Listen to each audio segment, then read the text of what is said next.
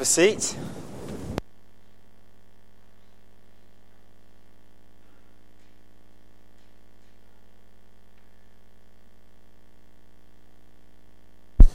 Morning. It was the 21st of January 1978 at approximately 4 minutes past 3 in the afternoon, give or take 30 seconds. And I looked down at my watch and I said to myself, I will remember this date and time for the rest of my life. And that was the time when I became a Christian. I wasn't brought up as a Christian in a Christian family, but I gave my life to Christ at that time. And I was brought to Christ through the Navigators, a mission society, and they taught me loads of things: how to read the Bible, how to pray, how to memorize Scripture, and they also taught me how to trust God for His promises. And they said, Chris, when you start work, because I was still a student, they said, when you start work, the biblical tithe is 10%. And so when I started work in September 1978, I had my annual salary. It was £2,750. I divided it by 10, that's 10%, and then I divided it by 12, and that came to £23, and I put in a standing order every month from that month on for 10% of my gross salary. And as the years went on, I kept doing that, and then when Julie and I got married, Julie had the same perspective that we honour God, and so we combined our income, we gave 10% and a bit more, and we've done that throughout the whole of our lives. We've trusted God, and God is no man's debtor, as the Baptists would say. And I suppose the title of our talk is, what place is money in our lives? And for Julie and I can give you a simple answer. It is not our money. We do not consider our money to be ours. It's just a conduit through which God can shuffle money through to whoever He needs. And if you have that attitude, then it's freedom. It's brilliant. And so I want to just turn our thoughts to this widow. Verse 42, but a poor widow came and put in 2 very small copper coins, all she had to live on. And calling His disciples to Him, Jesus said, truly I tell you, this poor widow has put more into the treasury than all the others. They gave out of their wealth, she out of her poverty, all she had to live on. And I wonder, what was her attitude to money? What was her attitude to money? I would imagine that she just trusted God and said, Lord, it is yours. Whatever you want, I am going to be obedient to you today. And what a sort of liberating concept that is. And do you know what? We often trust God for the big things, like we trust God that we've been saved, that when we die we're going to go to heaven. We trust God that God made the universe for the big things. But do we trust God for the little things? Like, if we were to give 10% of our gross income every month to God, do we trust Him that He will provide for all of our needs? It's just a little thing. And the answer from Julie and I can say is absolutely and more. In Scripture there are many couplets, and I'll give you a couple of examples. A couplet is, God says, if you do this, I will do that. And here's an example. It's in Luke 6. Verse 38, God says this. He says, give, just one word, give, and it will be given to you. A good measure, pressed down, shaken together, and running over, will be poured into your lap. For with the measure that you give, what does it say next? It'll be measured to you. So there's a classic couplet of God's promise. Give, and God says, and I will do this lot. Proverbs 3, roughly, let's have a look. It'll be 9 and 10.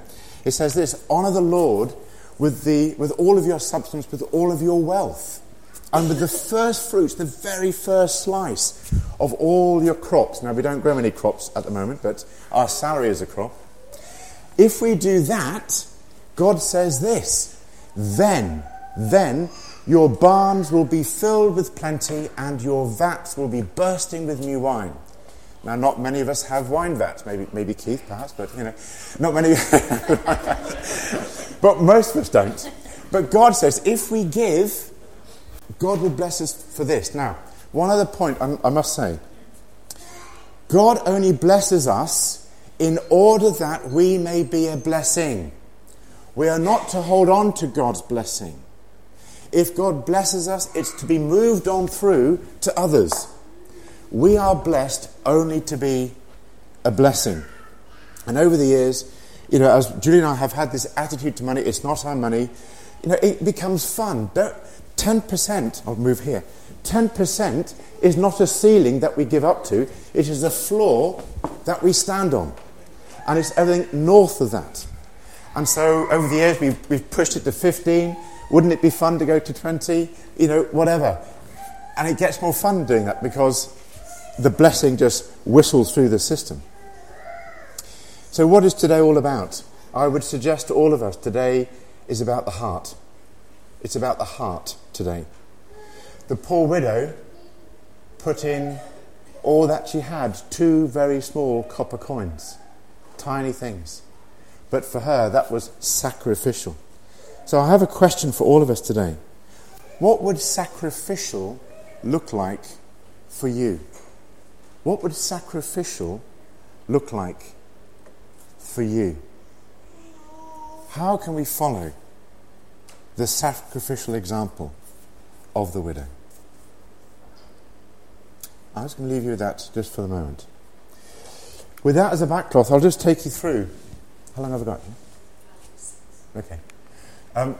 Can we just pray this prayer as we sit here today? Let's pray this prayer together. Lord, I want to be obedient with the money that you give me. Lord, help me obey you today. Lord, I want to trust you with the money that you give me. Lord, help me trust you today. Amen. And let's see how much, in one sense, over the last year, what has God done? Well, here's a summary. Can you see it at the back? Yep, over there? Cool. Okay. This is a broad summary of what happened last year. So regular giving, including gift aid, 378,000. Church expenditure, 372. And surplus, what would Mr. McCorber say to that surplus? Happiness. Yes. If it was the other way around, it would be something else. The net investment in the coffee shop was minus 4k, and that was much better than budgeted. So well done, the coffee shop team. So add those 2 things together, there's a net surplus of 2. Isn't that great? The preschool and nursery popped in a surplus of 39,000. It's a different fund, but again, a great team of people doing great things over there. So that's the summary of 2012. If you're interested in how it was spent, there's a pie chart of where it was spent. The big one, the big cheese, is the parish share, and that pays for basically Simon and Martin. The rest of it, but they don't get that, by the way. The rest of it, it goes to parishes who simply can't afford a vicar. The 82,000 is youth work and young people's work. 69 church staff, ministry, ops manager, Dave Carey, office staff, etc. And then you've got mission and giving, and so on and so forth. So that's how the funds have been spent, and we have a little slice of surplus at the end. Now, this is really important. Planned regular giving enables planned sustainable ministry. If we plan for giving, we can plan for ministry. The more people who give by regular standing order, the more we can plan to deliver church and community services. Many Christians consider the biblical tithe of 10% of gross income as a useful target. Now, this is interesting. There are currently 330 adult members in St. Michael's. 330 adults, not children, adults. Roughly, in fact almost exactly, 120 adults currently give in a regular, planned way, either by standing order or by the blue envelope scheme. So 120 of 330 adults currently commit to a planned, regular giving commitment of passing the blessing on through to God. Now that leaves a difference of about, 210-ish? So there's some interesting room here. Now, 3 points, 4 points actually. First point, if you are new to St. Michael's, please could you start regular monthly giving by standing order. Consider it if you haven't already done so, if you're new. If you've been coming to St. Michael's for a while, but haven't yet got round to giving by standing order, please would you consider giving by standing order. Thirdly, if you are already giving by standing order, please pray how your giving might move towards 10% of the tithe and the excitement of doing that. And finally, if you would also like to give a one-off lump sum, then please complete the Thanksgiving form which you have before you. Now, this is the prediction for the 2013. Now, regular income for 2012 was 347,000. That's the regular income, excluding any of the super gifts we had as one-off gifts. To maintain the current level of church services, ministry, mission, and the expansion of the old people's work, the young people's work, the work in Chiswick, etc., it's about 445,000. So there's a deficit of 98,000. 98,000 is the deficit because we cannot guarantee that the one-off super gifts we had last year can repeat. Now, here's the question for us. Imagine the impact of 100 new St. Michael's planned regular givers. We could make up a long way of that shortfall. Could you join us in this? If you're not already giving, to consider giving by standing order. And if you are already giving, what would sacrificial look like? So what now? Please pray and ask God how you can contribute to the work here. That's the first thing. Please pray. Consider becoming a planned giver. And finally, complete a standing order on that. Now, I'll tell you very briefly, I'm coming to land. Julie's given me the 2-minute signal. I was walking the dog this morning over the fields, a lovely frosty morning. And I was rehearsing this the sermon in my mind, as you do. And I was taking the dog a walk, and I thought, okay, well, God, what do you want me to say? And then God said to me, Chris, he said, that's fine, what about you? And I said, well, that's a good question. What about me? And he said, so how much are you going to give extra over and above what you're giving at the moment? And as I walked across the fields, I said, well, I could do this, God, or I could do this. And he said, oh, Chris, you can do all of that, but what would scary look like? If you'd be really scared, what would it look like? I said, oh, that's a different question. So I kept on walking through the fields, and I started to wrestle, and I said, Lord, that would be scary. He said, yes, it would. He said, keep thinking. And I said, no. He said, yes. And as I walked across the field, I thought, I'm going to have to tell Julie about this. And as I finished the walk, I decided to lift up our giving by an amount that I tell you has scared me. And I came in and I said to Julie, I had to let her settle down. And I said, Julie, I've got something to talk through with you. And I talked it through with Julie. And she said, Chris, if that's what God has put on your heart, then do it. And so I stand before you today.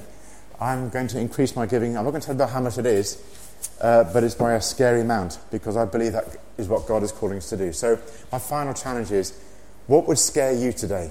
If you were to increase your giving in faith, what would be a scary amount to say, Lord, I'm going to trust you. Be scared, live on the edge, and let's give the glory to God. Amen.